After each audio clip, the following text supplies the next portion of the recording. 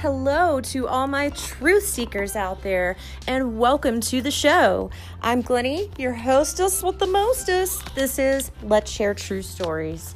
And today, I got a crazy one for you. We're going to be traveling over to Australia for this one. This is going to be another one in the Places to Never Vacation series, as in any creek in Australia. Just don't. Okay, obviously, we're going to start at the horror movie that really freaked me out the first time I saw it, and probably the only time I've seen it. Probably time to rewatch it, but Wolf Creek. This came out in 2005, and like every great and freaky movie that I've seen, a lot of the most effective ones will tell you based on true events or based on true stories. Wolf Creek is kind of like a Mod Podge. There's a couple of monsters that we're going to discuss today. However, first we're going to start with the worst one.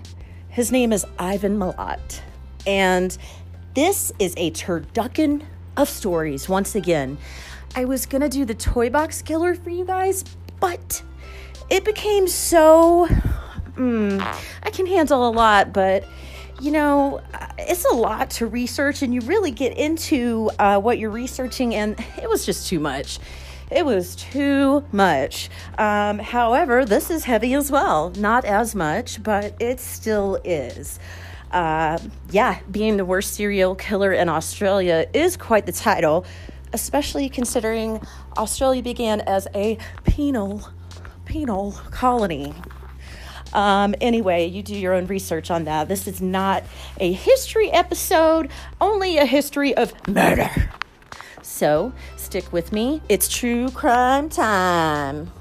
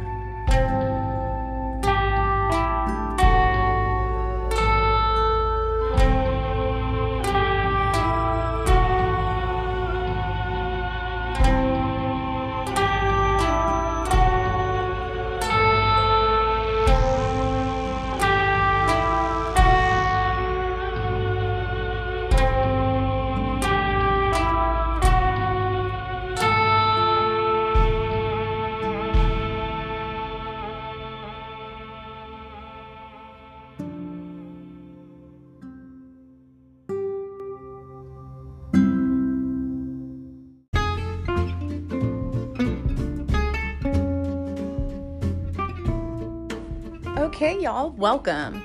Here we go. This is how I'm going to kind of roll this one out for you.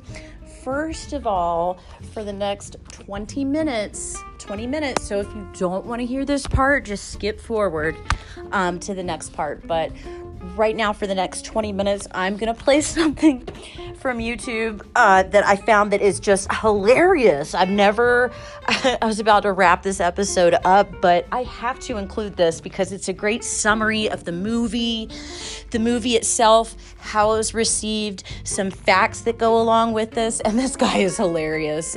This show is called Kill Count on YouTube, so obviously it is what it sounds like.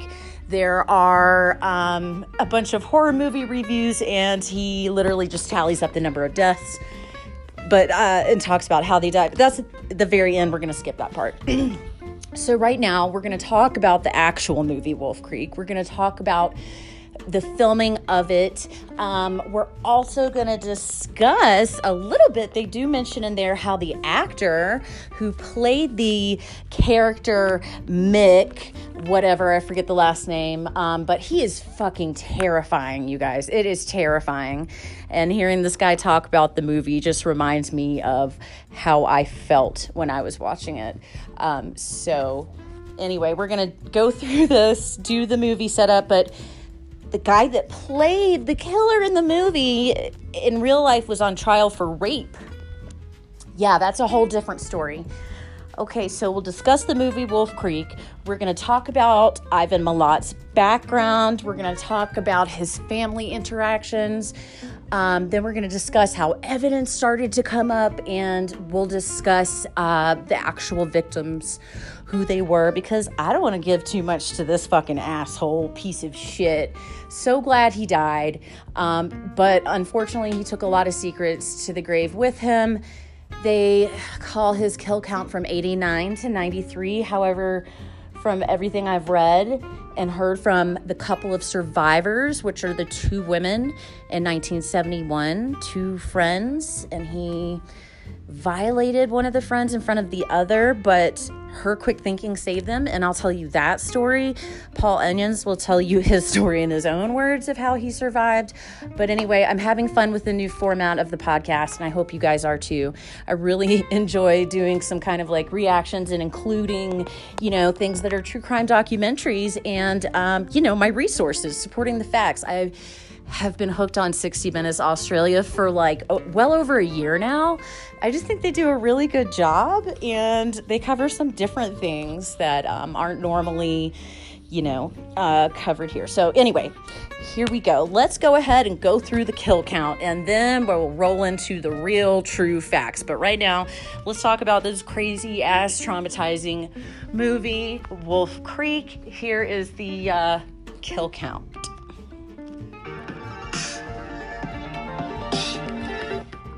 G'day mates, and welcome to the Kill Count, where we tally up the victims in all our favorite horror movies. I'm James A. Janice, and I apologize for that accent. Today we're looking at Wolf Creek, an Australian film from 2005. Wolf Creek follows a trio of backpackers exploring the Australian outback. They end up having to deal with Mick Taylor, the most sadistic psycho in the Southern Hemisphere. And I want to underline that this is a bad, bad man, and this movie might not be for everyone. It is...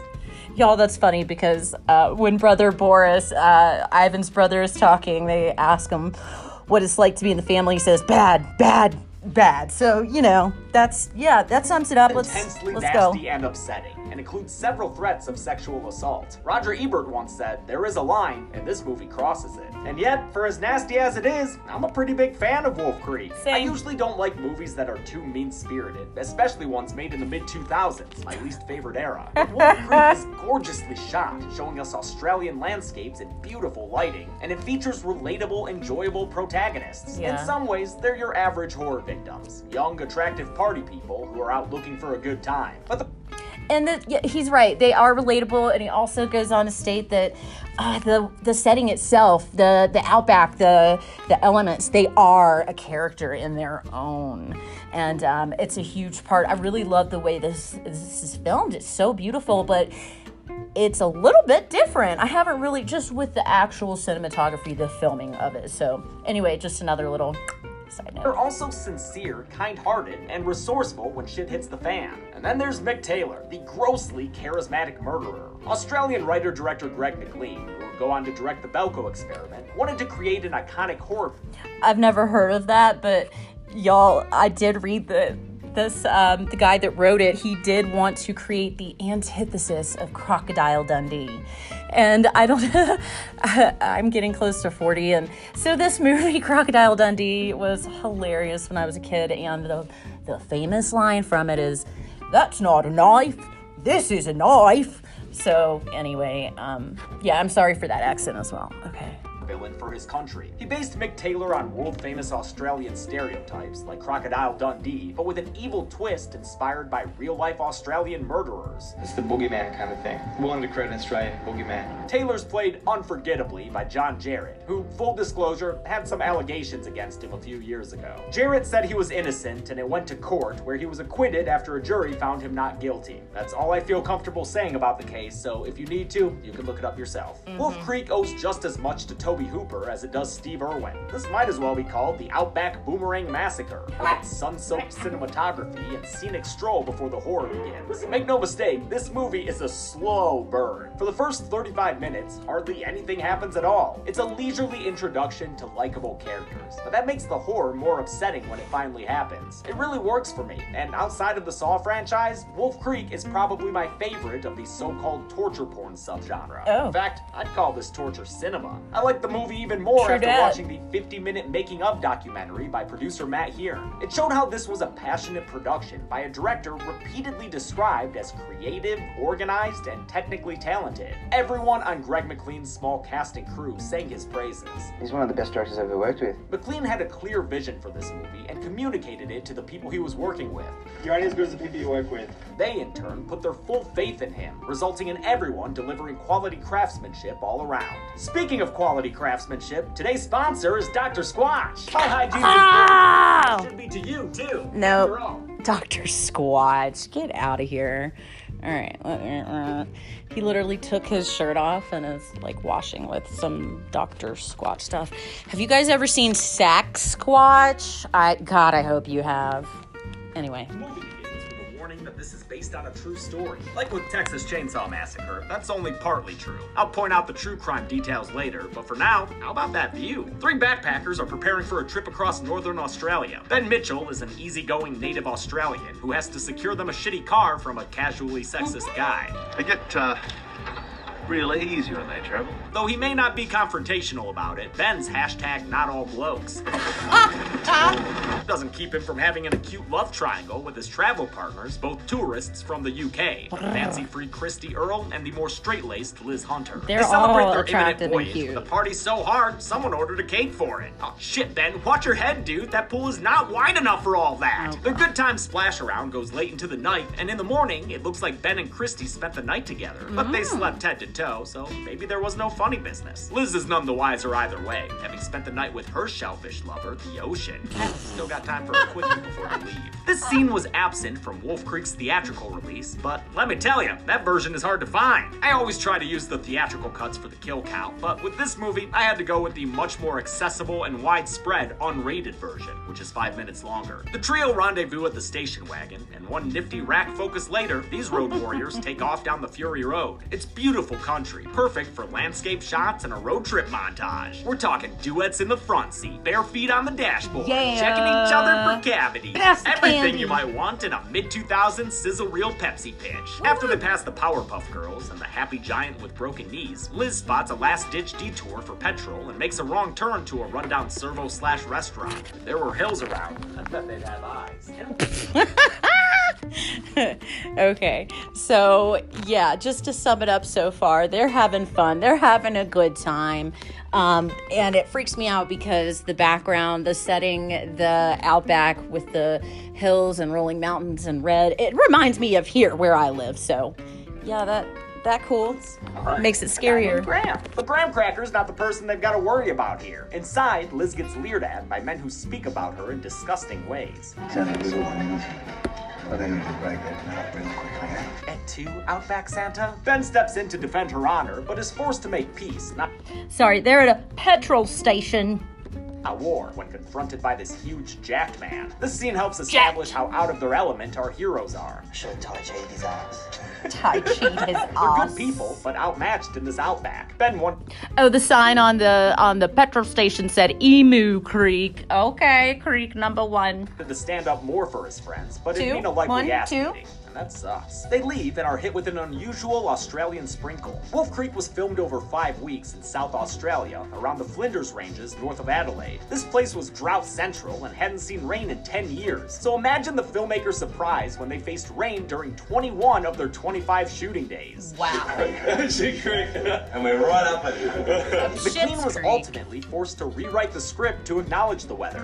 What shit? The adaptation worked, with the change in weather matching the change in these characters' fortunes. In the end, it was yet another vibe moment. It was just, it was amazing. Making a problem into a solution. They're wet. So it looked like a disaster, but they made something beautiful. They made it work. God, I love things like that. Yay! Hot Australian summer continues as they spot a sign for Wolf Creek Crater. They grab the goon and start walking to the titular landscape feature. There is a real-life Wolf Creek, but it's in Western Australia, over 1,000 miles away from where they filmed. It's also spelled with an E, which is lacking from this movie's title. Production got some shots of the real-life crater, and it's intercut here with everything else that was filmed in South Australia. If you're like me and love how this movie looks, well, say hello to director of photography, Will Gibson. Hello.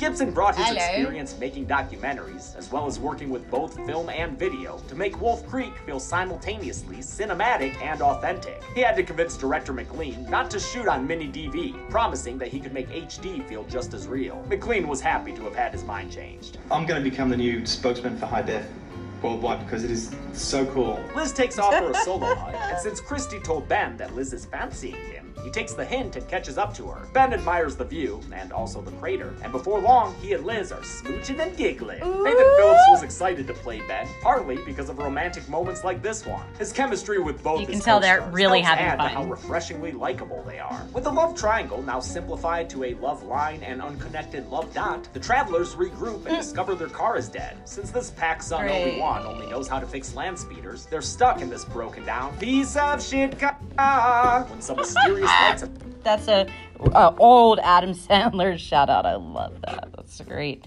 appear on the horizon. Finally, 37 minutes into the movie, it's time for Mick Taylor to make his entrance. What the bloody hell are you mob doing out here? Scared the shit out of me. He came to wreck everything and ruin their lives. God sent him. John Jarrett was McLean's first and only choice for the role, a decision he made 10 minutes after meeting him. A veteran Aussie actor who was in Picnic at Hanging Rock, Jarrett Y'all, the hat is part of his character too, and the laugh still haunts me. who's been in several other Aussie horror films, loved the script and was happy to sign on for the part. Best script I think I've read. Full stop. Jarrett fully invested himself in the role, sometimes continuing to act after cuts. Dude didn't shower for 6 weeks so he could fully embody the character. Method acting sounds like Shia LaBeouf. I had to have Mick about me because John Jarrett just couldn't get there. Mick Taylor is an old-fashioned, rugged outback man who in clashes it. with Ben's sensitive city ways. He makes a homophobic remark when Ben says he's from Sydney. Hoof the capital of Australia. Despite the culture clash, they're Hoofter. forced Oh, to rely my. on Mick and his mechanical knowledge. He says their car is kaput and that to fix it, they'll have to go to his workshop down the road. Oh, side note, like they said, whatever, utes. SUVs are called utes. Utes, utility vehicles. Which in Australian could mean 100 meters or 100 kilometers. Although he's offering to help them, Taylor is immediately unnerving. He's uncomfortably aggressive, even when he's ostensibly being nice. Of course I'm not going to charge you, you stupid bastard, hey? Mick Taylor's mechanic ruse was also the MO of Bradley John Murdoch, a real-life Australian killer who murdered English backpacker Peter Falconio in 2001. That's going to be the other episode after this one, you guys, about Peter Falconio. Murdoch's case was so similar to Wolf Creek that the Northern Territory government delayed the movie's release there so it couldn't influence the trial. That's they take crazy. a very long drive that gives the ladies some concern, but eventually arrive at Mick's mining camp, where the travelers have a talk about and enjoy his drink of choice. Nothing like rainwater from the top end. Mick mentions his previous the job top end. exterminating wildlife for local farmers. He's a bit too cheery about the details. Now, pigs were different. You have to get in close, get the dogs on them, and then you go in with a knife. When Mick mentions a knife, Ben can't help but worsen the cultural divide by going all in on the stereotypes and comparing Taylor to another Australian Mick. That's not a knife. This is a knife.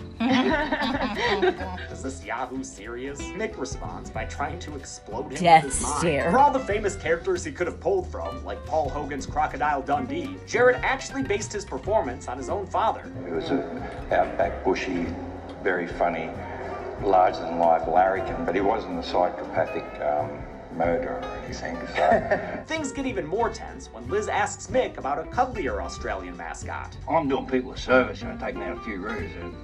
They're everywhere out here now. Like tourists. Sensing that things are going south, Liz makes sure to sincerely thank Taylor for his help. no worries. But it's yes worries for Liz. She falls asleep by the fire and wakes up gagged in a dirty shed. This movie has suffered a sea change. Here we Halfway go. through, we've arrived at the horror, and Liz will be the first person we follow and root for. After cutting herself loose with broken glass, Liz finds their Yeah, another part of the movie that is really cool, the way they do this, is it goes into kind of POV of each, not like one of those weird POV things that makes me feel sick, but what this character is doing, their storyline, and then it goes on to the next character, and it's kind of interwoven in that way, and I really enjoy that. lemon of a car completely dismantled with no sign of Ben or Christy anywhere. Oh no, it's about to get worse. Okay. Purchases on the way home. Here we go. Here we go. Never mind. Liz follows Christy's shrieks to a coordinated shack and peeks inside to see what Mick keeps in this awful place of awfulness. There are meat hooks, guns, a dead animal of some kind, and Christy, tied up and screaming hysterically. Taylor terrorizes her and belittles her lack of gun knowledge. Well, nothing happens when the bolt's open, you see. Of course, he's pointing a rifle in her face. So long and so well on set that it left a lot of the crew feeling miserable. She was in a hell of a zone for 3 or 4, 5 days. Even editor Jason Ballantine said he couldn't handle listening to the constant screaming for days. To give himself a soul cleanse, he'd edit scenes with farts cut in. And as child was just amazing. Fart gags are incredibly funny in the wee hours of the morning, and so we did get into recutting some scenes. Cutting, that's hilarious. Cutting the cheese here. I love that they had to throw something in to keep it light and airy and farty, because no matter how old you are, farts are fucking funny. With, a few farts. They're all bloody and confused. Mick's not only into torture either, as he threatens to rape Christy with a disgusting sadistic glee. To help her friend, Liz starts a garbage fire that lures Mick out of the shack. While he's outside, Liz sneaks inside and comes face to stump with a headless corpse. It's not a full bastard skelly yet, so I guess I have to include it on the count. When Mick comes back inside to continue torturing Christy, Liz corners him with his own hunting rifle. He tries to talk her down with an impassioned plea for gun control. Now, Lizzie, a rifle in the wrong hands can be, really dangerous, so... I love how Liz really tries to shoot him dead, even though she only grazes him. She even goes for the double tap, but the gun's out of ammo. Have you guys ever watched a movie where you really, literally can't sit down while you're watching it? Yeah, this is the epitome of that for me. Damn. Still, gotta respect the gun butts for good measure. Liz takes the keys and Christy and prepares to get the hell out of Dodge. When Mick returns with a shotgun to stop them from leaving, they scare him off while installing a new bay window in his shack. They flee the crash zone, but it doesn't take long in the pitch black outback before headlights appear from behind. So Liz pulls a malignant and then yeets the truck off a cliff. The survivors hide out cliffside until Mick leaves to mourn his whip. Christy is too traumatized to return to Mick's not-so-nice house. Okay, this part reminds me of the real story of Peter. It's Peter Falconio's girlfriend who did survive a different attacker, not Ivan, the one we're going to talk about. But this reminds me of that because she literally, for 5 hours, hid under brush while he walked around her, almost drove over her. His dog almost attacked her, but she laid still under the brush for 5 to 6 hours and survived. And stays in the Sutherland, while Liz heads back alone, hoping to find another car and maybe possibly Ben also. Mick's compound was built from the ground up in a dugout by the production design team led by Robert Webb. Webb was a local South Australian and was able to get them anything needed from his contacts, including an actual human skull. That's someone's great-grandfather's skull from Central Europe. And they lent it to you. And they've lent it to me. At the compound, Liz finds Mick's collection of missing persons reports. She also finds his garage, and turns out Jay Leno ain't got shit on Mick. He's kept every vehicle, as well as every backpack, passport, and camera of every wanderer he's killed. Yes, and that's also what keeps this movie drawing you in, is every time you start to have belief and faith for the character, that they're being smart, they're making the right moves, they're going to get out of here and find a little bit of solace or shelter during all this absolute terror and trauma.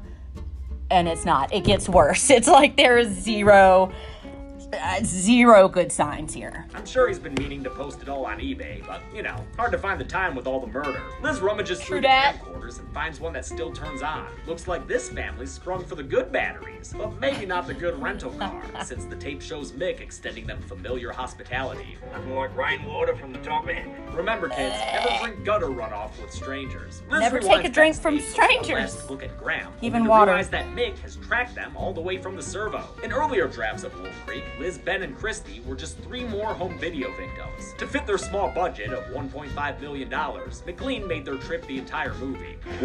Low budget. Cool. Liz gives up on the memories and matches key to car. Against all odds, her ride of choice starts.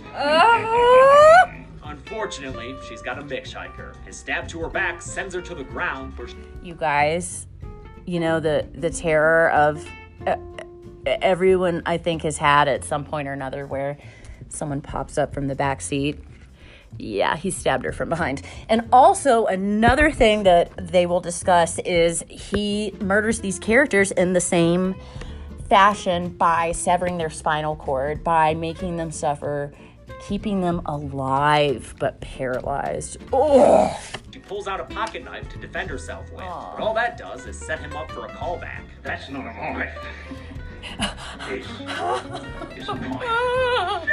In what may be the cruelest moment we see from this condescending killer, he stabs into Liz's spine, severing her spinal cord and turning her into a, well, head on a stick. Though she's still alive last we see her, she's reported as missing at the end of the movie, so I think it's safe to sadly say Liz and Taylor's last summer has suddenly ended. While it was faked on set using a real pig carcass, the literally unnerving head on a stick move is sadly all too real. It was inspired by Ivan Milat, an Australian serial killer commonly known as the Backpack Murderer. From 1989 to 1993, he claimed 7 backpackers' lives aged 19 to 22 and paralyzed some of them in this manner. He also collected their belongings, including backpacks and cameras, another detail borrowed for this film. Oh, and he also gifted his family and girlfriend these people's clothes, items, whatever. He gave them as gifts to his family and friends.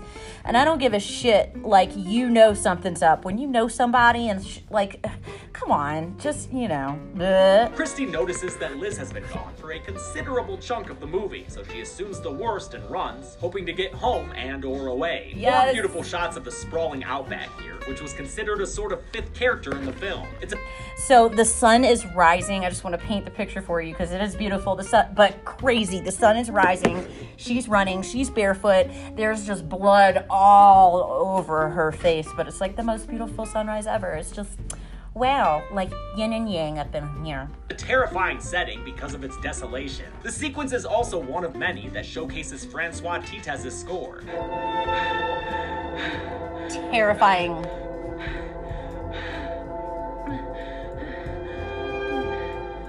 McLean wanted music that neither took away from nor telegraphed the terror, so Titez composed pieces that fit in with the movie's ambient horror. On a road, Christie's found by a kindly old man who's either way too late or way too early to be wearing a fuzzy bucket hat. He offers her safety and salvation, but before long, he's left trying to figure out. Y'all, he does. He looks like someone from, I figure, an old man that's a lighthouse keeper in Maine or something. He's got, the flannel shirt, overalls, and, but that's the topper, literally, the fuzzy golden fedora hat. Out what jerk hates his thermos can. Oh, the guy gets... Excuse me, I'm sorry, like a Kangol hat, like the bucket hat, okay. Sniped in the eye from afar, another Samaritan killed in a horror movie for being good. Christy doesn't waste time mourning and speeds off as soon as she's... So, yeah, you can't see Ivan at this point, but he just goes ahead and, does a long kill shot here, and yeah. And she's a smart girl. She's like, well, there ain't nothing I can do, whole ass. Take this car. Let's go. Because he's a real son of a bitch. But his 6 cylinders lose out to her spirit and a good fender, and she's able to run him off the road, causing a bit of a bingo. Her satisfaction is short-lived. Just when she thinks she's in the clear, Mick calmly pulls out his rifle and blows out her back tire, sending the car crashing on the side of the road. Ah!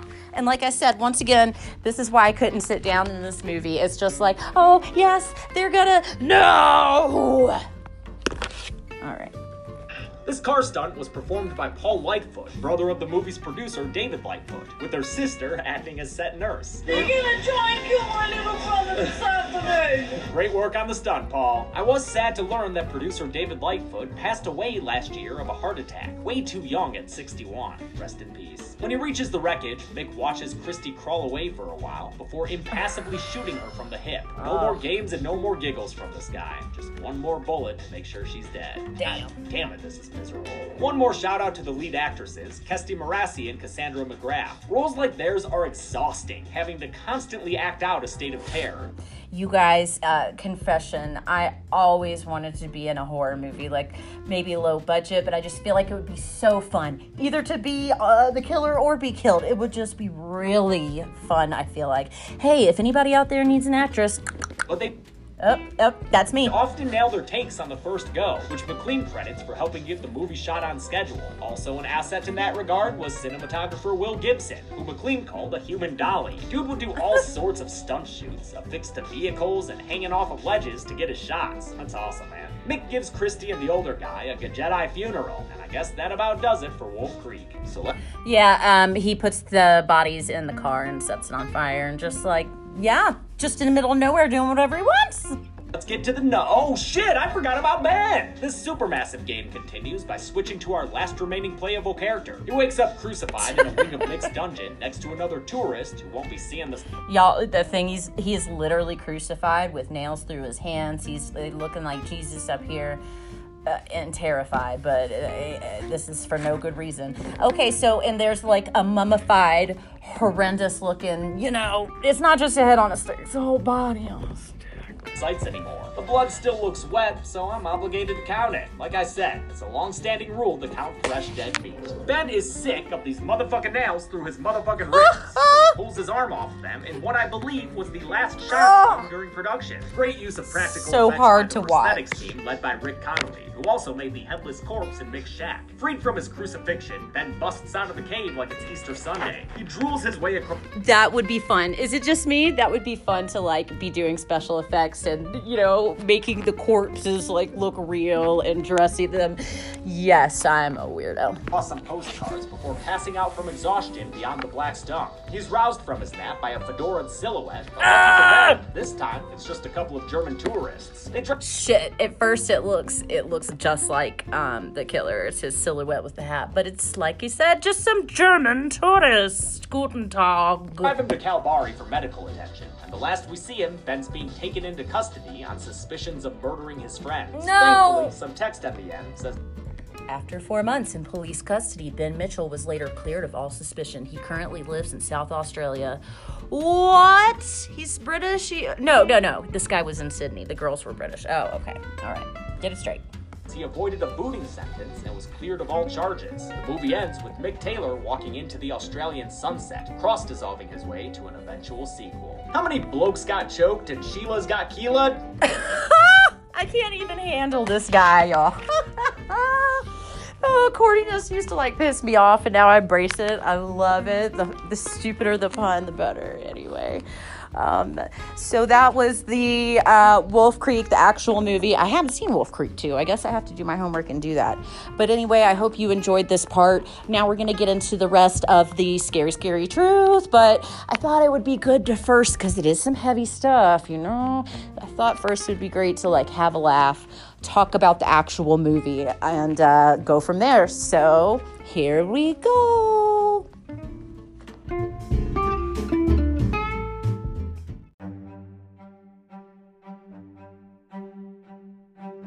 Okay, let's get into it. I love a good documentary, and I've done my fair share on this segment here. What I'm about to play for you is from the 7 News Spotlight, published on June 25th, 2019. Ivan Milat, Australia's most feared serial killer, is the title, as I said, from 7 News Spotlight. They are definitely an Australian news agency. Okay, so I try to get all the details. I don't want to get too bogged down in it, but I'm learning some new ones even right now as I'm researching, and this is a great documentary. We are about to hear from Boris Milat, who is Ivan's brother.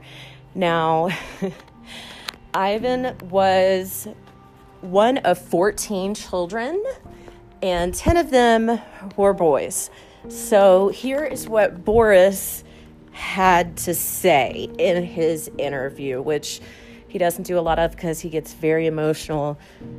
And honestly, it was kind of touching to see how emotional he got. This poor man. Like I've said before, I feel awful for the victims' families, and everyone else that's impacted. But also, what about the other families too on the other side of it? It's just all horrendous. Anyway, here we go. Boris speaks. Tell me about the Milat family. The Milat family is a quite unusual family. Ivan's father was a Croatian, wasn't here that long before he met his wife. They married a couple of years later. She started almost from the day they were married, having children. I think it was 14 children they had. Ivan Milat's my brother, my younger brother. What's it like carrying the Milat name? Bad. Bad, bad, bad. Boris Milat hasn't spoken publicly since this interview I did with him a few years ago because of the anger it sparked within the Milat family. They didn't want you to do this interview, did they? Definitely did not want me to do this interview. Much of our conversation has never been broadcast until now. What was life like back then for Ivan and for you? I mean... It was just out of control. It was out of control. Smart ass running around, out of control. Going out, getting into trouble with, different guys and girls and things. You talked before about Ivan having a cruel streak about him.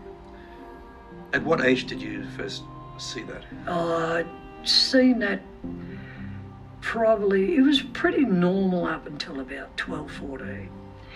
And I started to see that, I heard about that from his mates.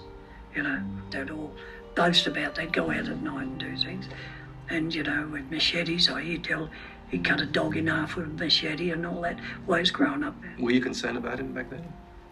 Oh, I knew he was on a one-way trip. I knew that. It was just a matter of how long.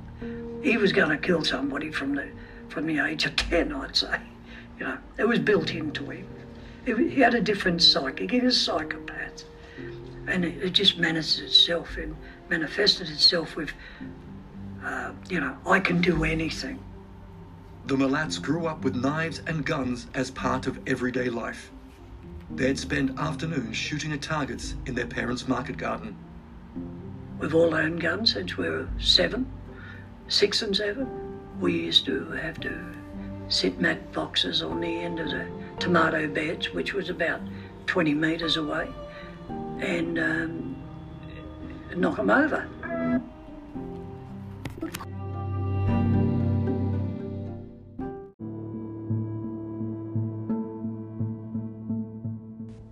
Okay, folks, so we're going to take it way back to Ivan Milat's early life so we can have a little bit of a, better understanding and recognition of trying to understand what is happening here.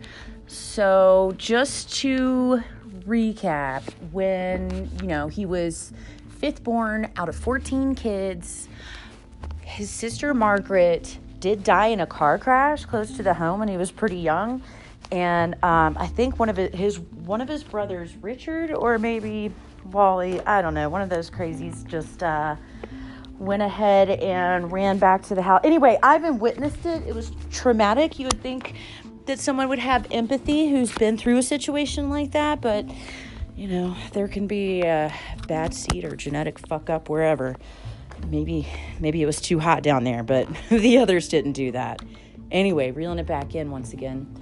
So when he confessed to his brother Boris when he was about 14, 15. They started committing robberies with his brothers, and a few of the Milat boys did some pretty serious time, including Ivan, Boris, Richard, Wally. Anyway, I named most of them, but, they were kind of career criminals. There was 14 of them. It was just freaking mayhem in their house. So, like we said, his dad was a Croatian immigrant worker, and his mom was an Australian, and they got married when she was 16. He was significantly older. It doesn't say here in this article, but I read that multiple places. So, yeah, born in Liverpool, Australia. Many of the 10 Milat boys were well known to local police, and Milat displayed antisocial behavior at a young age, leading to a stint in a residential school at age 13. And, I can't imagine what a residential school at age 13 in freaking Australia in the 60s must have been like. I'm sure terrible things happened there. By age 17, he was in a juvenile detention center for theft, and at age 19, he was involved in a shop break-in. Okay, let me say, so Boris Ivan confessed to Boris when Boris was about age 17, or Ivan was age 17, right in there. He actually said that it was a robbery gone wrong, but he shot a taxi cab driver. This taxi cab driver did end up surviving. However, he was paralyzed in his back. Ivan told Boris that he was trying to rob him and the gun misfired. I don't buy that shit. I think he was just, terrible from the get-go. But anyway, so like I said, the taxi cab driver, he did live. He was a father. He was a husband. Someone who was innocent ended up doing time for this crime. Ivan got away with it because, and this is what Boris also stated, he still had hope for him. Ivan was still young. They were all fuck-ups, He hoped that this terrible streak wasn't quite a thought yet. He was still hopeful for his little brother at this point because Boris is older. So like I said, this other person ended up actually admitting to the crime because they thought they were protecting their younger sibling. They thought their younger brother did this. So the other person confessed, and anyway, what a fuck up. So by age 17, he was in juvenile detention for theft. By 19, he was involved in break-ins, robberies. He'd been doing this for years at this point. In 1964, he did about 18 months for break-in and entering. And a month after he was released, he was arrested for driving a stolen car and sentenced to 2 years hard labor. Is that like parole, probation? I'm not sure. In September 67, age 22, he was sentenced to 3 years for theft. So as you see, there's a pattern emerging here. In April 71, Milat was charged with the abduction of 2 18-year-old hitchhikers, one of whom he raped. While awaiting trial, he was involved in a string of robberies with some of his brothers before faking his suicide and fleeing to New Zealand for a year. Y'all, and the way he did this was, there's a place called The Gap, I guess, huge cliffs, drop-offs in Australia, where some people do go to in their own lives. And he left his shoes there to make it look like, because when you're going to end your life, you put your shoes there. Okay. Just trying to make it make sense. Just a sadistic fuck. So he went there for about a year, and then he was told, and this was true, that his mother was very sick, ill. Maybe she had a heart attack and was, still living at this point. And so he came home for mama. So he was arrested in 74. The robbery and kidnap cases against him failed at trial with the help of the Milat family lawyer, also called a barrister, John Marston. What a fuck. Milat took on a job as a truck driver in 75. On the road, I see patterns. By the time of his arrest, he had worked on and off for the Roads and Traffic Authority for 20 years. Wow. So, you'll see another commonality with the other quote-unquote backpack murderer, that this is something they have in common. They have jobs which keep them on the road and in transit. So that just gives you a little bit of the background, but let me recap. In April 71, he was charged with the abduction of 2 18-year-old hitchhikers, one of whom he raped. This is a story in itself, which I'm about to visit, and the police really dropped the ball on this one. And one of the women's quick thinking really did end up saving both her and her friend's life. So we're about to get to that.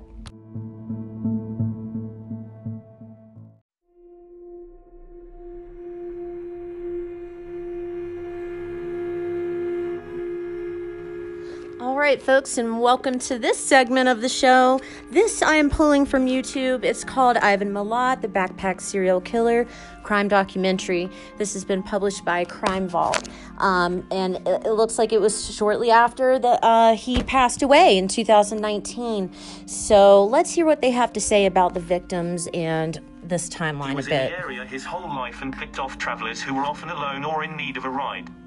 The details of this terrifying real case include violent deaths, burials in shallow graves, and even a copycat crime committed many years later by Milat's great-nephew, Michael. Belanglo State Forest is located between Sydney and Canberra in the southern part of Australia. It is a popular place for outdoor recreation, filled with camping spots, creeks to fish in, and paths designed for four-wheel drive vehicles. It is also the place where Milat encountered and killed at least 7 people. He lived nearby and chose the area because he knew the terrain and its many places to hide the bodies. Joanne Walters and Caroline Clark were the first of Milat's victims to be found in Belanglo State Forest. Both were British tourists backpacking through Australia. Their bodies were discovered in September 1992. The 2 women left London hoping to spend an extended period of time in Australia, possibly working as fruit pickers, but after leaving Sydney in April 1992, they were never seen again. Hikers first found Walters, who was buried in a shallow grave. The next day, police officers located Clark. Walters had been stabbed 14 times, once in the neck, 9 in the back, and 4 in the chest. Clark was shot multiple times, and police believed she might have been used for target practice based on the grouping of the bullets. James Gibson was an Australian visiting the area from his hometown of Melbourne. He was travelling with his girlfriend Deborah Everest when they both disappeared in 1989. Gibson's belongings were found in Galston Gorge, near the side of the road that same year. Milat had a predilection for picking up hitchhikers, which led some to believe the couple was trying to hitch a ride. Gibson's skeletonized remains were found in Belanglo State Forest in October 1993. Forensic researchers discovered his spine had been severed by a sharp blade. He had also been stabbed upwards of 8 times. Everest was stabbed once in the back, but, according to forensic experts, that did not kill her. Instead, she was beaten to death. Her skull and jaw were both fractured in multiple places.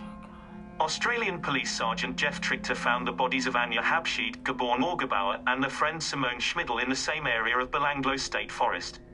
They were all visiting Australia from Germany and had gone backpacking in the forest.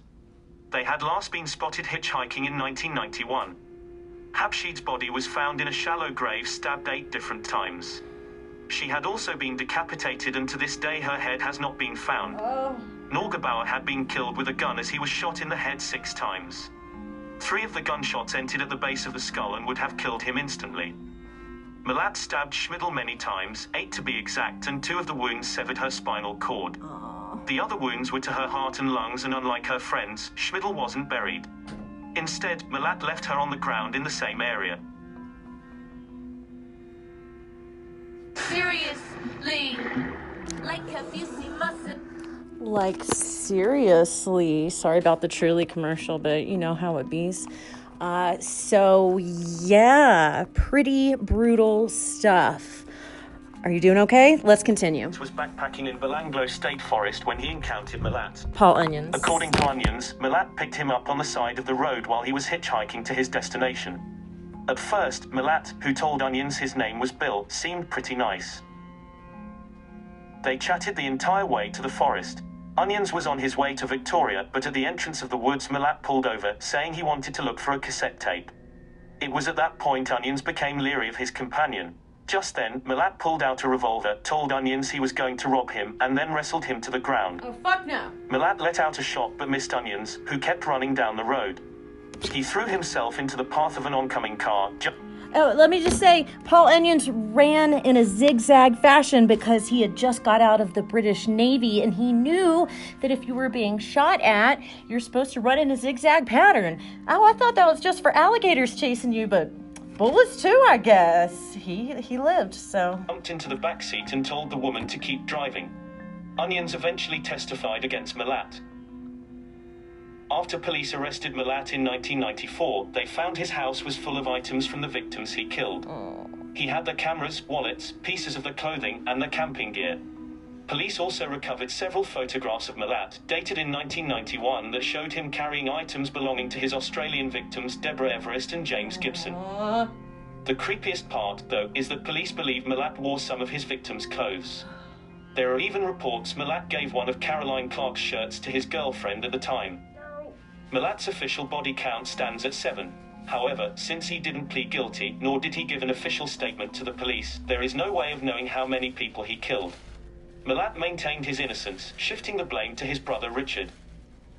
The Belanglo State Forest near Berrima, Australia, where the bodies were found, consisted of plenty of places to hide bodies, which means that some of Ivan's victims might yet be discovered.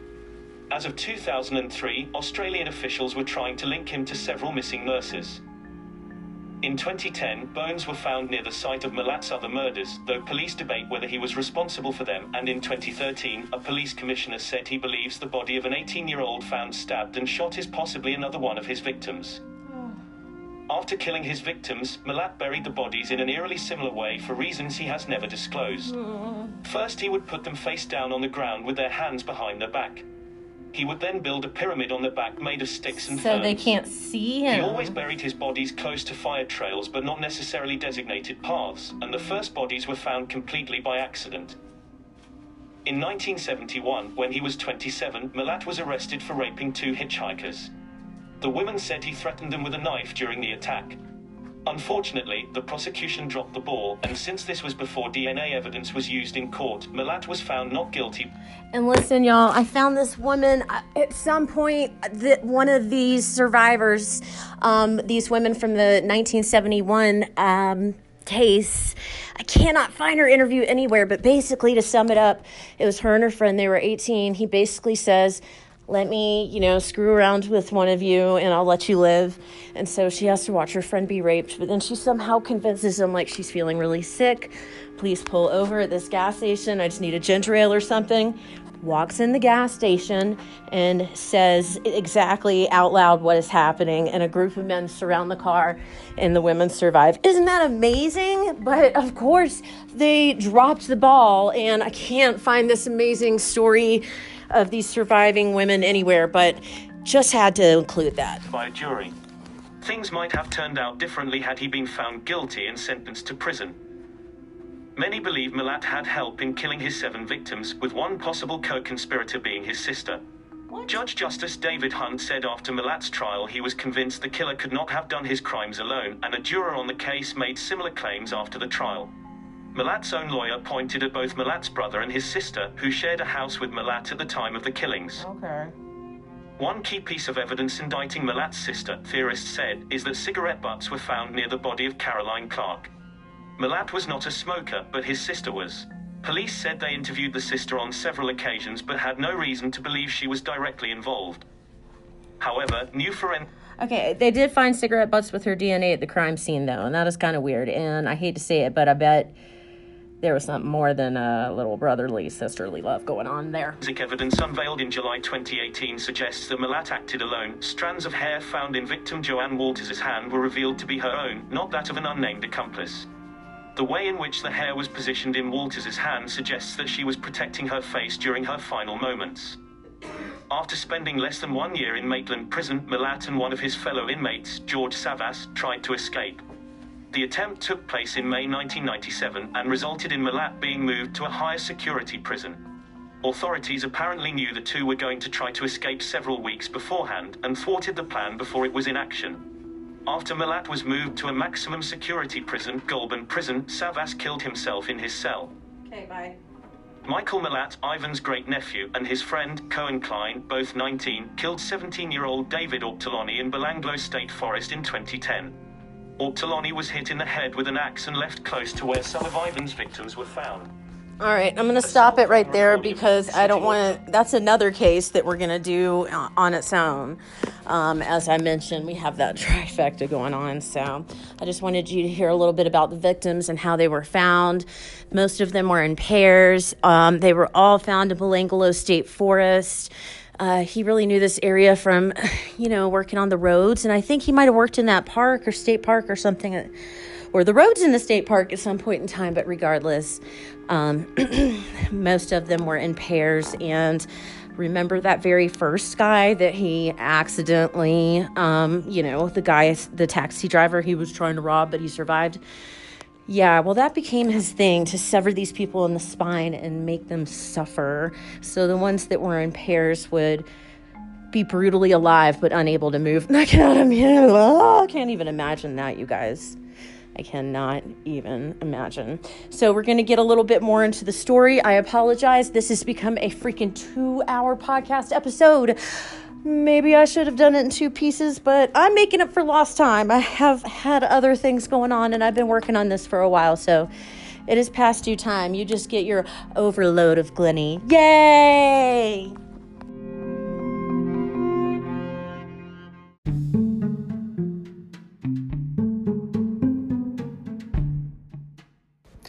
Okay, so we got to hear from Boris, who is completely on clearly the right side of the fence here. And then we have the rest of the family. Of course, when something like this happens in a family, it can absolutely divide a family, depending on guilt, innocence, and where, people's thoughts and hopes and bias, whatever, lies.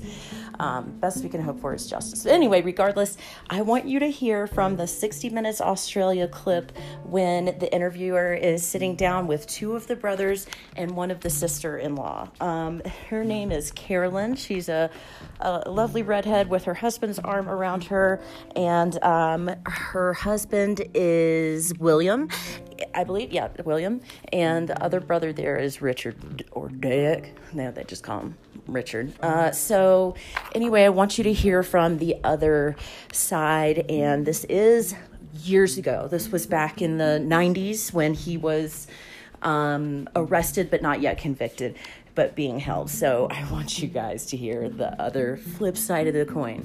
Here we go. It might be a little bit long, but it's so good it'll all fit in later. Promise. Just listen. Throughout the investigation in the Belanglo forest and then at the trial, it was always suspected that more than one person was involved in the murder of the backpackers. 6 of the backpackers had been killed in pairs, and in varying ways too.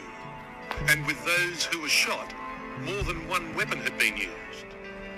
Also, bullets had been fired from several directions.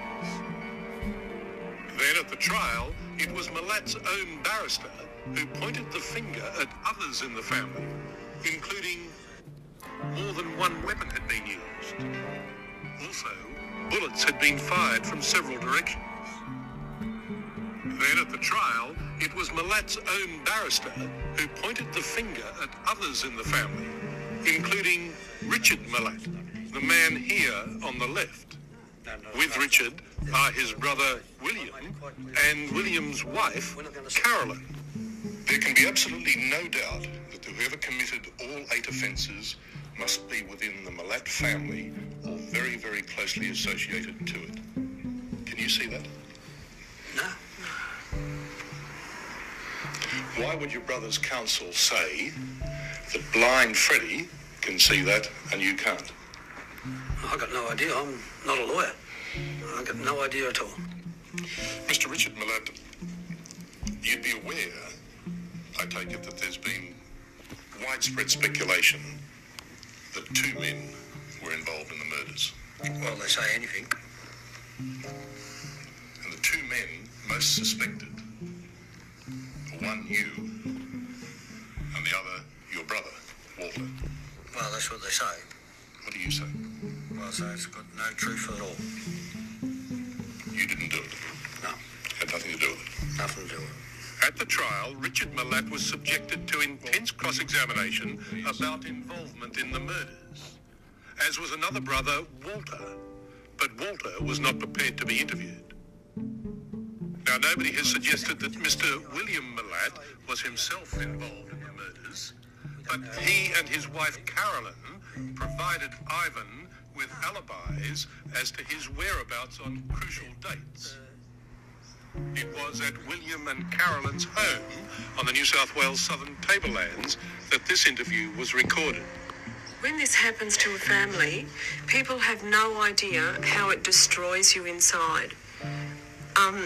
We are destroyed. In fact, my entire family, my extended family, we're all destroyed. If for argument's sake, that he did do it,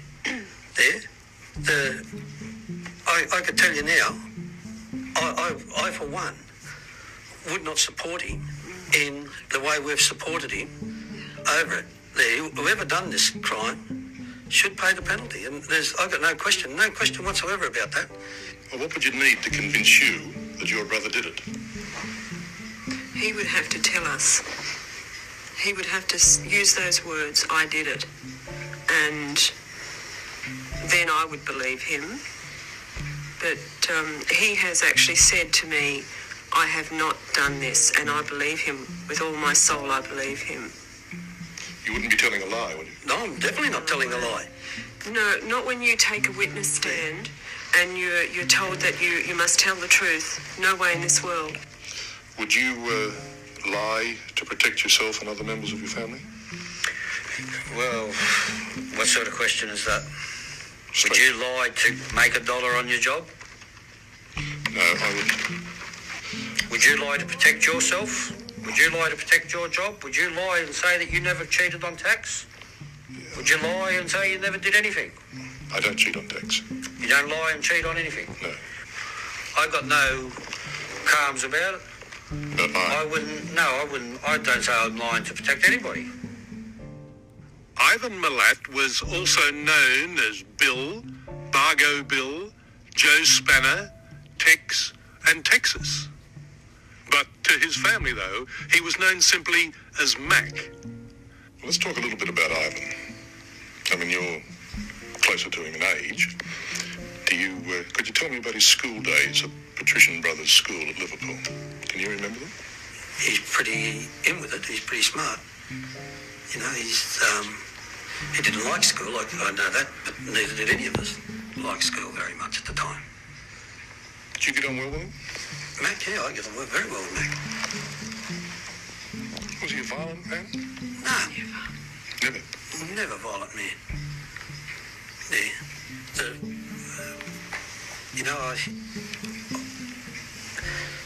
I don't think any of the brothers are violent people. You know, most of the people that know us as a family there know us for what we've done in the past and the way we've conducted ourselves there. There's other people who don't know us. They're going to see us as black two-headed monsters. And that we're not. The day Mrs. Carolyn Milat gave evidence, there was much tension in the courtroom and some release out on the streets. Mr. William Milat faces a charge of assault as a result of this incident. Earlier, in his evidence, Mr. Milat had provided Ivan with an alibi as to his whereabouts on Boxing Day 1991, the day the two German backpackers were murdered. According to William, his brother had been with him on that crucial day. Mr. William Milat, the evidence you gave in the court was as to the whereabouts of your brother Ivan on Boxing Day in 91. Yes. You said he was at your mother's place. Yep. Boxing Day is a family gathering day because Boxing Day used to be... Okay, I have to pause it right there because what you just heard was the brother that was just defending him sitting there with the wife, with his arm around his wife, William, and then beating that cameraman's ass on the street. And, I'm not talking about a little I mean, he was beating his ass. So that was the day that his wife gave testimony. And the major thing to take from this is they're all covering for him. They're creating an alibi. I'm not going to play the whole long clip, although it's entertaining and you should check it out, but especially how aggressively Richard came at that interviewer. Would you lie to make a buck? Would you? No, I wouldn't. No, I don't cheat on my tax. Me neither. It's like maybe not the smartest bunch. They also call Carolyn out later, the sister-in-law, for changing dates on a photo album to, corroborate that. And it's not like she just got a day wrong. She put a different year. She changed 91 to 92 or vice versa, whatever, depending, saying that, yeah, they were together. And you know what? We'll find out later. They were together. So I'm just going to pause it right there, regroup a little bit, and then bring you back into the story. Hang on.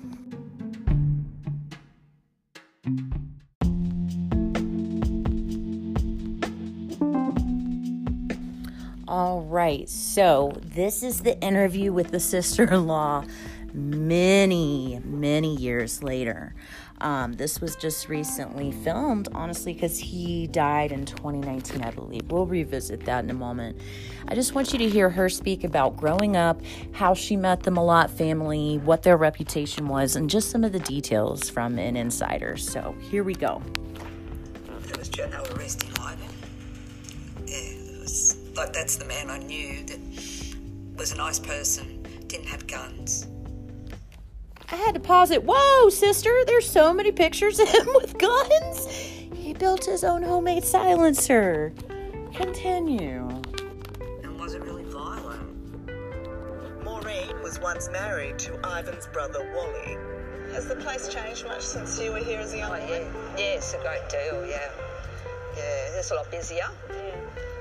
Curb and guttering wasn't there. Maureen was just 14 or 15 when she started hanging out with the Milats here at the old family home. Taking us back to the 70s, you can still see Wally's name etched into their concrete driveway. What was it about the Milat boys that you liked so much? I guess you're just coming into puberty and it's boys and they were next door and they weren't at school. They weren't your school friends. They were always a bit rugged. They played with cars and probably what attracted me to Wally, what he never wore any shoes, just jeans and no shirt. He was quite muscly and he was all right to talk. Listen, y'all, I'm sorry, but I can't imagine how fucking hot, even back in the day, it was in Australia with this man wearing jeans. I can't imagine what that smelled like, balls and all. Okay, continue. But the teenager had to wait a little while to meet Ivan, who was then serving time for armed robbery. On his release, whether it was true or not, he told Maureen a tale that was disturbingly prophetic. One particular time he picked me up and he drove me home. On the way home, I said, "Oh, you're in jail. What did you go to jail for? Did you murder somebody?" Because I thought that's what people went to jail for. And he said, "Yeah." He said, "I killed a man with a knife and I buried him in the bush." Okay, and he was laughing, and I don't know whether it was a true thing or a story. Denial, sister friend. I'll never know. What does your gut tell you? What does your instinct tell you? Deep down, I think it was true. I just don't want to think that he could be capable of doing something like that. Well, he's capable of doing that and plus plenty more. Yeah, exactly. But at the time, I just thought, no, he couldn't do that. He's too nice. Back then, Maureen found her brother-in-law charming and attentive. Sometimes while he'd go off shooting and he might come and... Hey, yo, this is her wedding picture with her next to Wally, and her and Ivan are closer in this wedding photo than she and her new husband. Okay, continue. Visit me. So while Wally was shooting, Ivan was visiting you? Yes. Were you intimate with Ivan? That's a part of my life I'm not really proud of, but I had been at certain points, not all the time. Not all the time?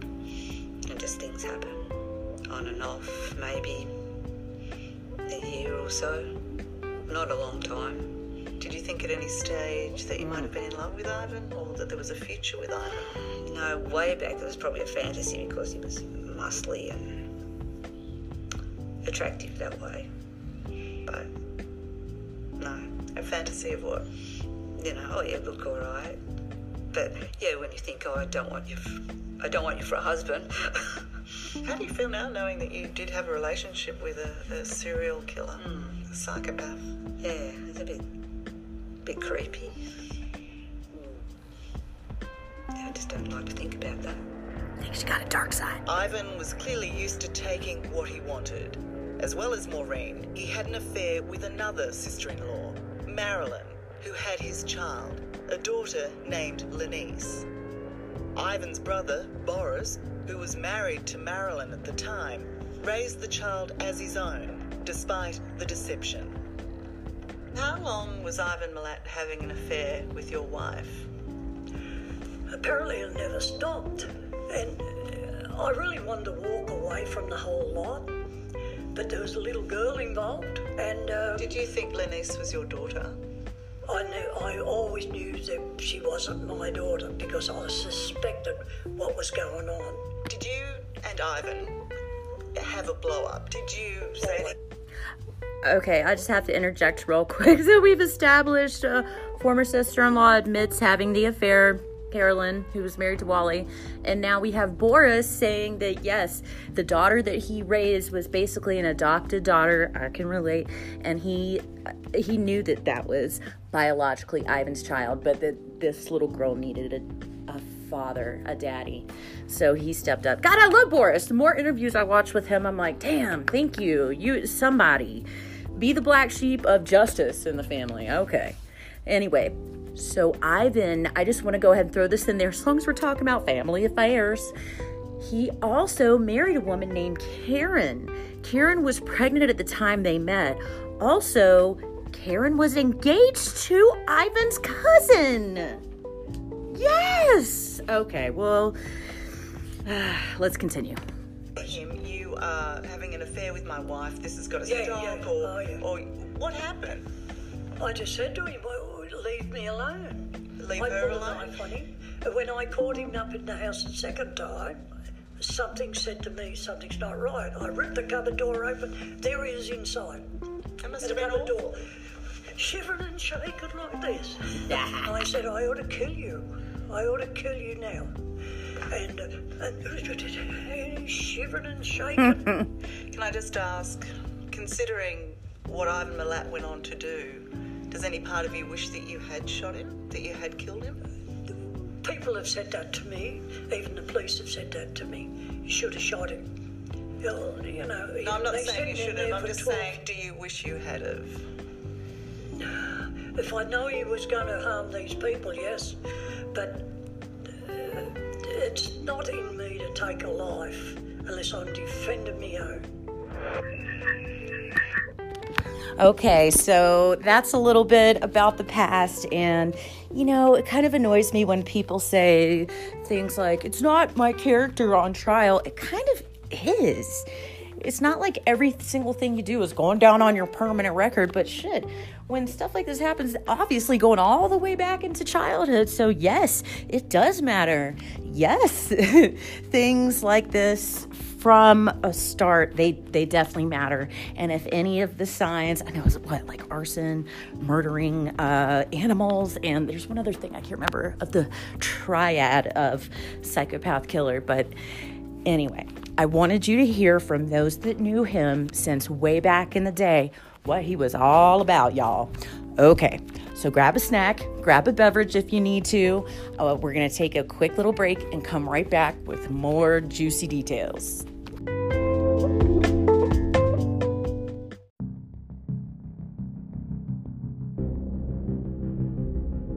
Tear running through the bush found the badly decomposed body of Joanne Walters on Saturday. Missing for months, her body was wedged under a rock, covered in leaf litter and branches. She died from multiple stab wounds in the back, and it appeared she'd been gagged. A second body, showing even more signs of decay, was found on Sunday under a fallen tree. It's expected Caroline Clark's body will be positively identified tomorrow when dental records arrive from England. Everyone around our town was talking about the bodies that had been found in Belanglo Forest. Everybody you would speak to had something to say about it. I don't think anyone had any suspicion at all that Ivan was up to any bad things down there.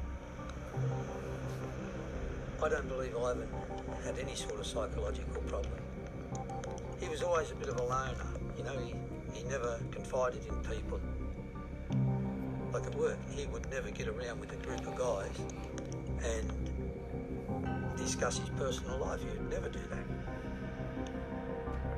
He was a very nice man when I met him, and then from that moment on, we just became friends.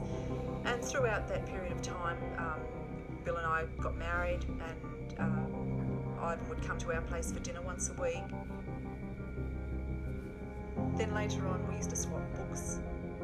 He always would tell me about books that he has read, and he'd say, oh, you have to read this one, this one was really good. Well, he used to read war yarns, cowboy books, the paperbacks, from comedies, love stories, murder mysteries, read a lot of them.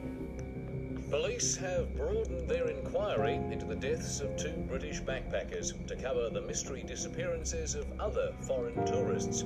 3 young Germans, all in their early 20s, have been missing in New South Wales since last Christmas. It was clear that a serial killer was on the loose, his victims over-trusting backpackers. I think it's fair to say that given that we now have 7 bodies recovered, and notwithstanding that we don't know the cause of death in the present case, that we do have a serial killer. I was the officer in charge of the backpacker investigation. When the second lot of bodies were found in the forest in October of 93, we had an emerging picture of an offender who apparently spent more and more time at the scene, and that's not inconsistent with serial killers. The pattern they often exhibit is one of increasing control, of going back and after each murder, reflecting on the incident, getting a level of satisfaction out of it, but saying, in effect, I can do it better next time. More human remains were found in the area known as Executioner's Drop. The skeleton was located off a fire trail about 1,200 metres east of where the remains of backpackers James Gibson... There was nothing at all odd about Ivan's behaviour. In my mind, Ivan never had a secret side to him. He was a very genuine person. What you see is what you get.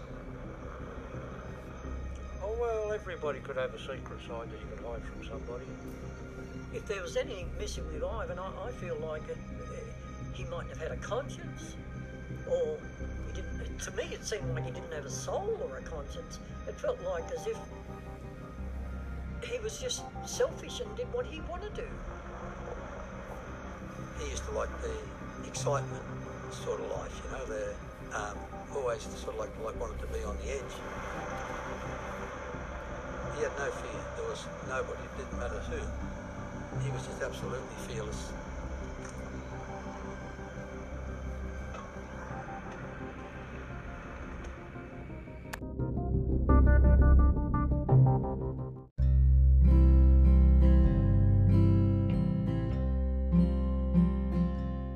Okay, so just a little bit more of the interviews from back in the day when this was all first going down with his arrest and conviction and whatnot. So they're just going to talk about, how they are at the family home, they've been watching, etc., so on.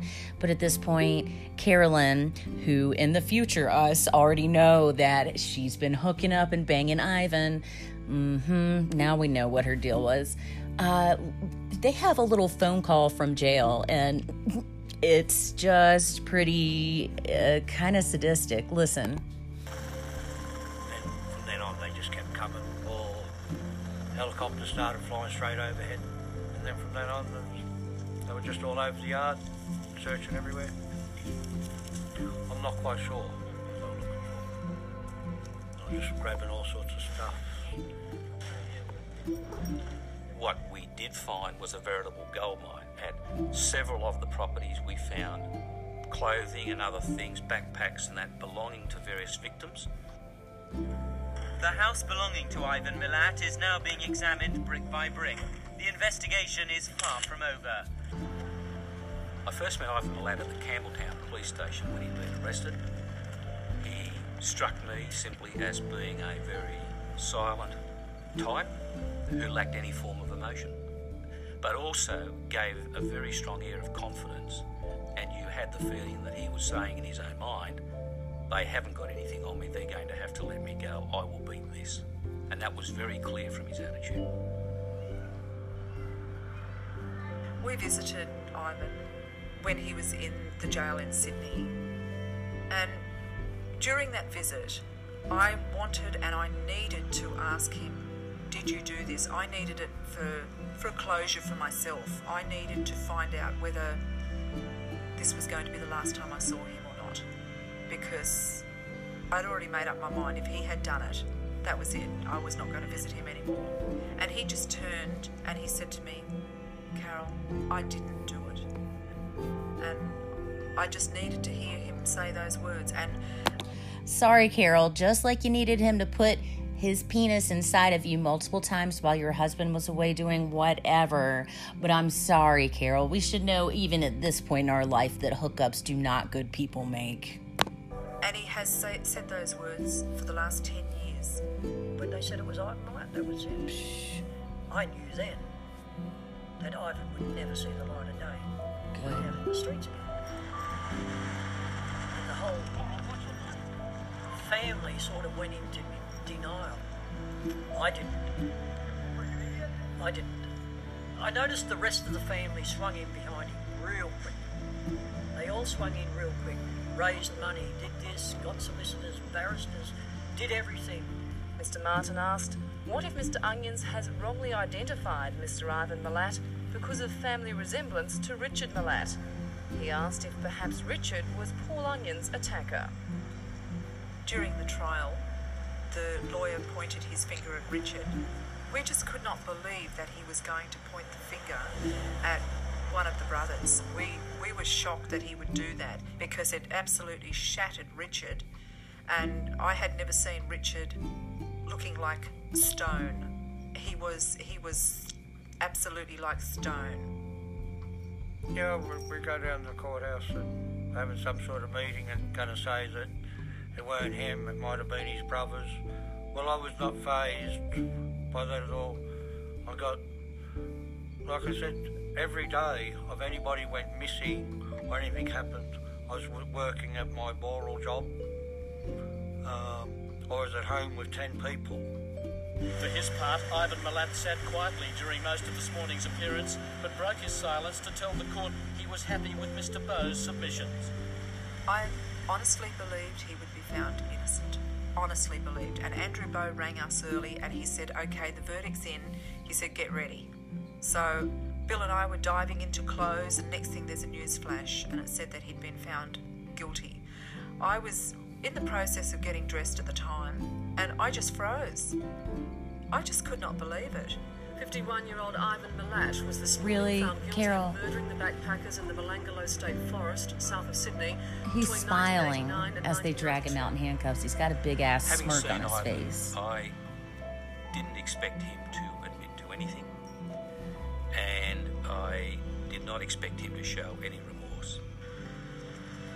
Well, I honestly thought that he had been found not guilty, and I was surprised as anybody when they said he was guilty. It didn't even faze me one bit because basically I had him locked up and convicted the day he was arrested.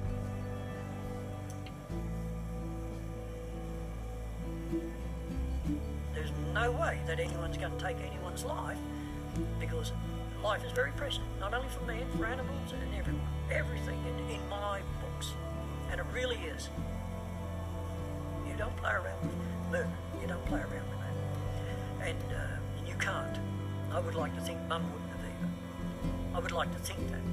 But my bones tell me that Mum's loyalty is extreme. I just thought, what a relief. Relief that this horrible thing wouldn't go on anymore.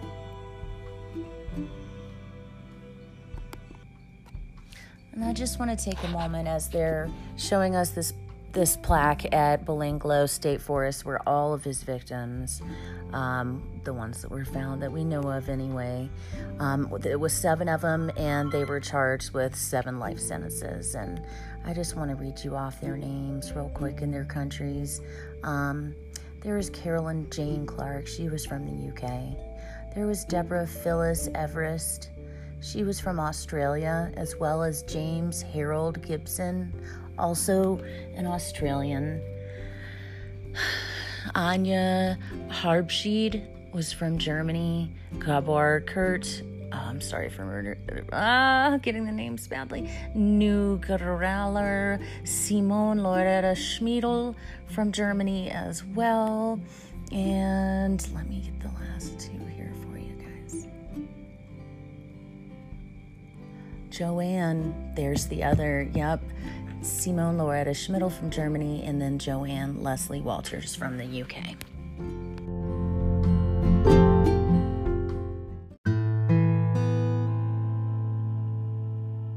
So I do apologize if there's some background noise. Apparently we be clubbing down here.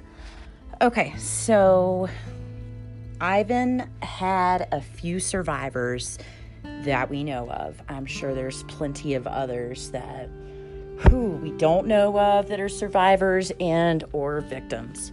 So right now you're going to hear from Paul Onions, and this is, I don't know when, but this is way back in the day. So this is not too far after Ivan's arrest. So we're talking about like 94, I believe. So listen up.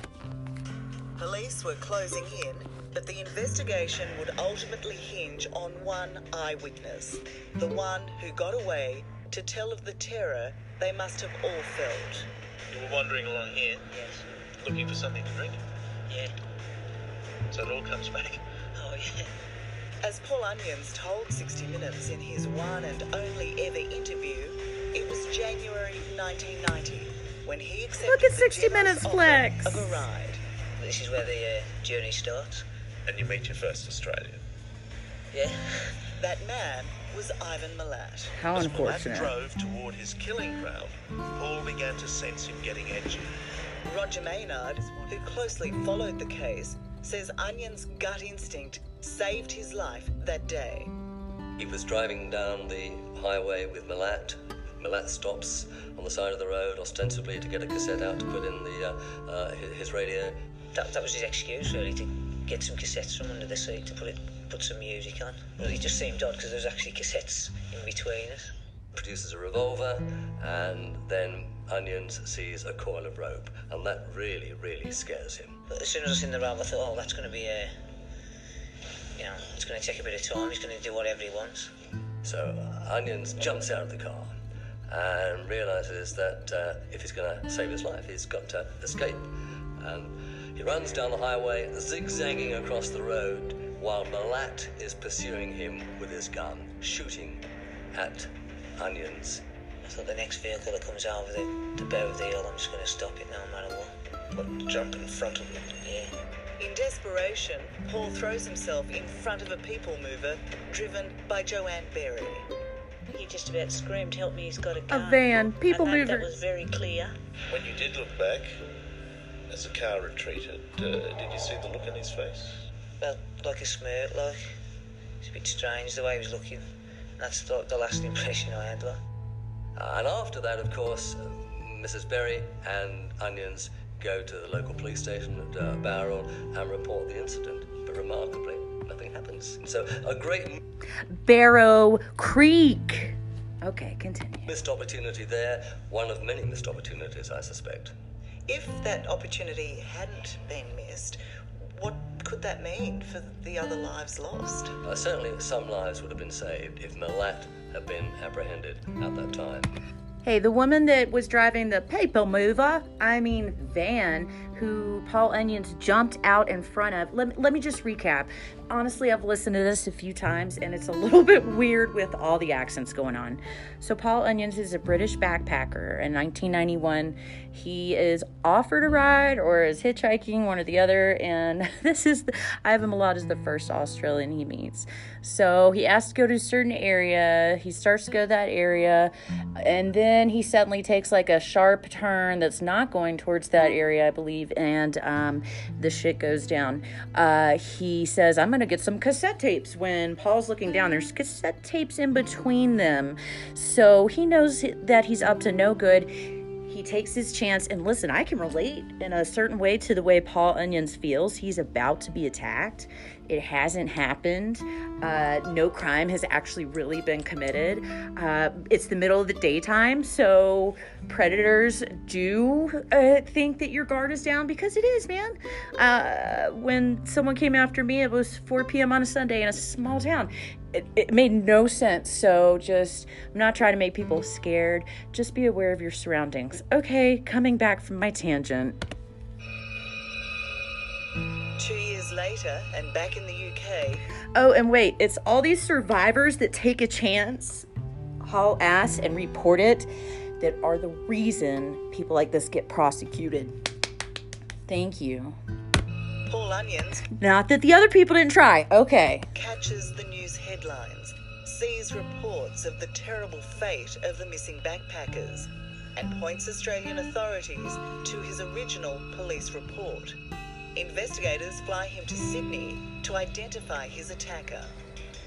I went through all the pictures, and that was the one that gave me initial reaction.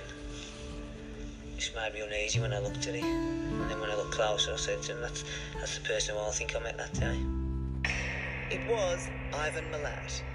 Police swooped on his Eaglevale home where they found a treasure trove of evidence. Gun parts from the murder weapon, electrical tape, backpacks and sleeping bags of the victims. He was always in competition with the police and the authorities, and I would say he thought he would never get caught. All right, so that was Paul Onion's testimony of what happened, and I also want to note the woman driving that van was named Joanne.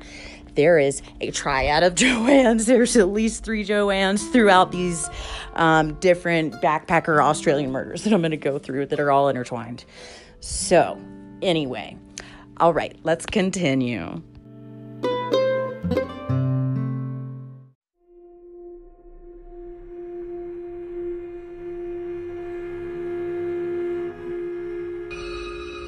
Later, and back in the UK, Paul Onions catches the news headlines, sees reports of the terrible fate of the missing backpackers, and points Australian authorities to his original police report. Investigators fly him to Sydney to identify his attacker. Y'all, they don't state it here, but I did read elsewhere. I've done my homework and research, y'all. Round of applause for me. So he actually, and this is what PTSD can do to you, and just having traumas like this, Paul Onions actually thought that when they set up everything with the ticket for him to come over and testify, he thought this was him trying to lure him back in somehow. He thought the Milat had found him and was bringing him back to kill him. Can you even fucking imagine? I went through all the pictures, and that was the one that gave me initial reaction. It made me uneasy when I looked at it, and then when I looked closer I said to him, that's the person who I think I met that day. It was Ivan Milat. Police swooped on his Eaglevale home where they found a treasure trove of evidence. Gun parts from the murder weapon, electrical tape, backpacks and sleeping bags of the victims. He was always in competition with the police and the authorities, and I would say he thought he would never get caught. How critical was the evidence found at the Milat house? There was a link between the deceased's people and Ivan Milat and the crimes. That's pretty important stuff, particularly if you've got names on property which had occurred that belonged to some of the backpackers. In further raids, police found more evidence in the homes of Milat's mother and his 2 brothers, Wally and Richard, who both deny any involvement. But at trial, Milat's own lawyer argued police had arrested the wrong family member. During this interview with Richard Carlton in 1996, Richard Milat reiterated his innocence. So, Mr. Richard Milat, give me your explanation, please, of how come Carolyn Clark, this is the woman that got 10 bullets to the head, her sleeping bag cover, her sleeping mat and her tent were found in your garden shed. That's only hearsay. No, it's not hearsay at all, it's the evidence. Evidence of who? And the sleeping bag of Joanne Walters, the 22-year-old. Joanne number 2. Was found in a cupboard in that same shed. Can you explain, please? I can't explain it. What do you mean to explain? How it got into the cupboard? How it was there? Yeah. I can't be sure. Now, if you can't be sure, then is it reasonable for the likes of me and others to speculate that maybe you had something to do with it getting there? Well, I don't know. You want to trust the police? Well, for a moment I'll trust you if you tell me. Yeah, well, I can't say. Or would you accept that it looks a bit sus then? No, I don't accept that it looks a bit sus. Okay, y'all. First of all, the most important thing here, sus came from the Aussies, y'all. No worries. That's a bit sus. This is the 90s. It took a while to get here. Anyway, just kidding. No, that's true. But anyway, so this is back to the original interview with the brother Richard, who was the tightest bro with Ivan. They were actually roommates at the time of his arrest. He's sitting there with, the redheaded Carolyn sister-in-law with Wally, the one who beat the cameraman's ass. And, Carolyn had been banging Ivan. Yeah. So, anyway, just to fill that in for you, and let us continue with the facts. Despite the judge at his trial believing the killer hadn't acted alone, Ivan Milat was the only one found guilty of the murders. The evidence was overwhelming, but his family, including sister-in-law Caroline, here with husband William Milat, continued to maintain his innocence. Well, what would you need to convince you that your brother did it? He would have to tell us. He would have to use those words, "I did it." And then I would believe him. But he has actually said to me, "I have not done this," and I believe him. With all my soul, I believe him. I believe he did it. This is her present day. Why do you think so many of the Milats believe that Ivan Milat is innocent? Can't understand that, but they all stick together. They're a strong group. They're strong and muscly, and they'll stick together no matter what. And shirtless and tan. Coming up, the man Milat confided in, but he would always have an answer. The revealing letters. He really genuinely thought he didn't do it, ultimately. And that's what narcissistic, psychopath, manipulating, gaslighting fuckers do. That's what they do.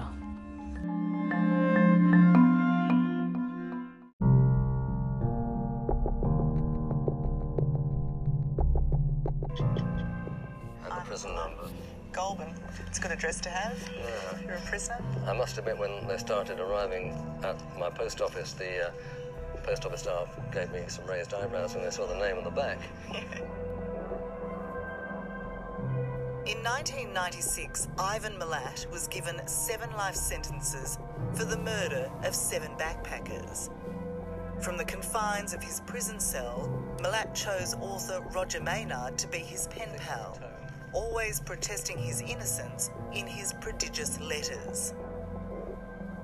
Does he talk about death at all in his letters? He does. He talks on a couple of occasions about death. That cancer, he says, is a real bastard. God's way to keep the faithful a bit more faithful. And Milat says, those end-of-life thoughts, of course, nothing matters once you're dead. Mostly you are soon forgotten, though my relatives will remember a long while after I die. And then he finishes, if I die tomorrow, I lose the possibility to establish my innocence. So he's clearly taking his guilt to the grave. Before he was in the throes of esophageal cancer, Milat wrote to Roger for 8 years, hoping to convince him he'd been set up. Milat would always say, oh, it was planted, I was framed, but he would always have an answer. He would always have a reason or an answer to support what he was saying, you know. And did you ever believe him? No, not at all, not at all. No, not once.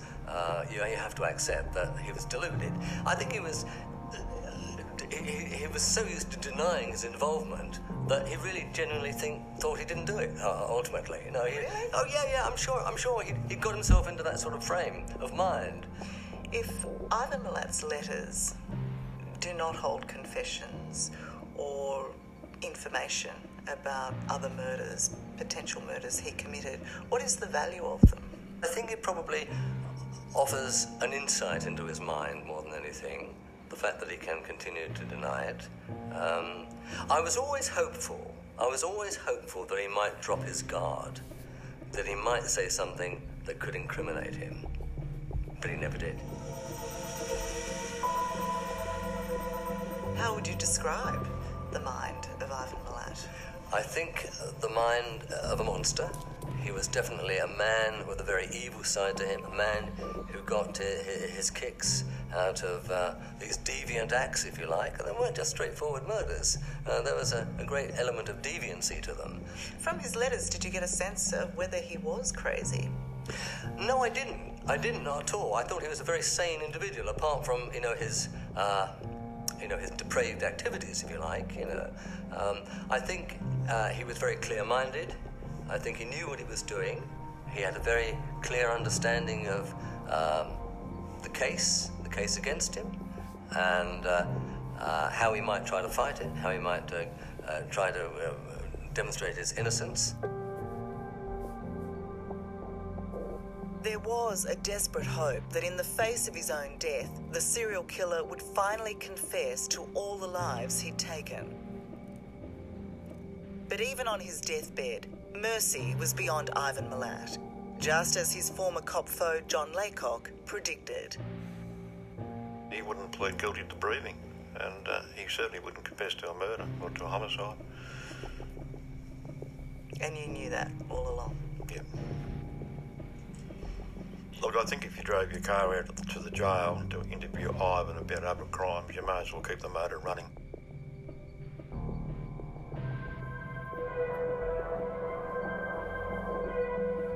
74-year-old Ivan Milat has finally succumbed to cancer. By all accounts, his death would have been painful. Perhaps some comfort for the families he tore apart when he started his mindless murder spree 30 years ago. It certainly doesn't seem to trouble John, Ivan's former lover Maureen, or his brother Boris. And his manner of death, esophageal cancer, what do you think about that? Oh, well, they're the cards that were played to him, so I can't say too much about that. You certainly can't say anything sympathetic. I'm not sympathetic, no. What is your emotion around the death of Ivan Milat? None, I suppose. I don't think anything about it at all. To me, he died 20-odd years ago when he was arrested for this. Wasn't the person I knew. I'd rather remember the person I knew. A nice person. Yeah, though I have no feelings whatsoever. He's just a person that's died. Have you given any thought, do you have any belief on what happens to Ivan Milat now that he's dead? None at all, except a big relief that the world is rid of one of the, or Australia is rid of one of the notorious serial killers and psychopaths, and that's where he is. It's a damn shame that he couldn't have been coerced in with the rest of the his loving family to admit to it. Coming up, never forgetting the years of terror. It all comes back. Oh, yeah. And the question. All right, guys, so that pretty much sums it up for that portion. After Ivan was arrested, like they said, he did always maintain his innocence. He went on hunger strikes. He, in fact, tried to escape at one point and then was sent to another more like maximum security facility. He swallowed a bunch of razor blades at one point, and he also, and I must commend him for this, because determination, it'll get you places. And he used a plastic knife to cut off his pinky. A fucking plastic knife, you guys. So, I mean, at least there's that talent. We gotta give him that. But yeah, he was one real sick fuck that all the things these people have in common, the control, the power they think they have. I mean, it's just them not giving up that information is just, could bring some kind of closure and answers to people. But, like they were discussing, I hope he's in a real hot place, way hotter than Australia right now. So, anyway, let's get to a few more of the essential sticky details. Thank you for hanging out with me this far. I really, truly love you guys for listening. Thank you so much, and I will be back for you, my loves.